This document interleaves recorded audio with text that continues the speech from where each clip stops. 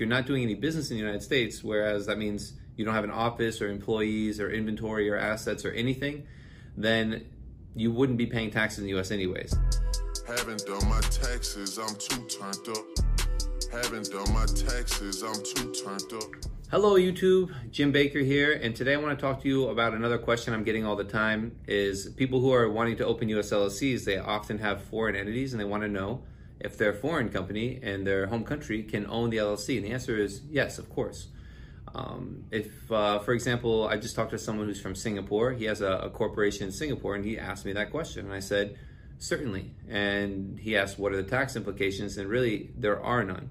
Whether a person or a foreign company owns the LLC, if you're not doing business in the US, I guess I should make that the caveat. If you're not doing any business in the United States, whereas that means you don't have an office or employees or inventory or assets or anything, then you wouldn't be paying taxes in the US anyways.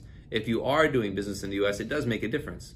Since the LLC is disregarded for tax purposes, if your foreign company owns the LLC and you do have employees and things in the US, the foreign company would have to file a US tax return, a form 1120F, and pay tax on the portion of income earned in the US. It can be quite messy, especially for businesses that are doing, for companies that are doing business in multiple countries, and that it's not really easy to track where the money is being earned.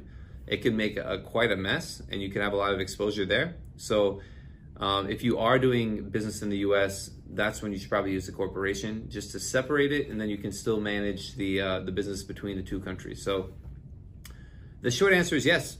For online businesses and digital service businesses and things like that have no presence in the US, it's perfectly fine for the foreign corporation to own the US LLC, and it often is very helpful to set up structures like that to lower the tax and create more legal protection for my clients in certain countries.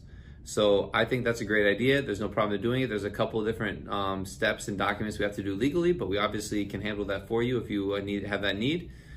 And yeah, comment below if you have any questions. And if you thought this was helpful, let me know. Give me that like, por favor. And also don't forget to subscribe. But otherwise, I don't really have much more to add on this video, okay? So I'll see you guys on the next video.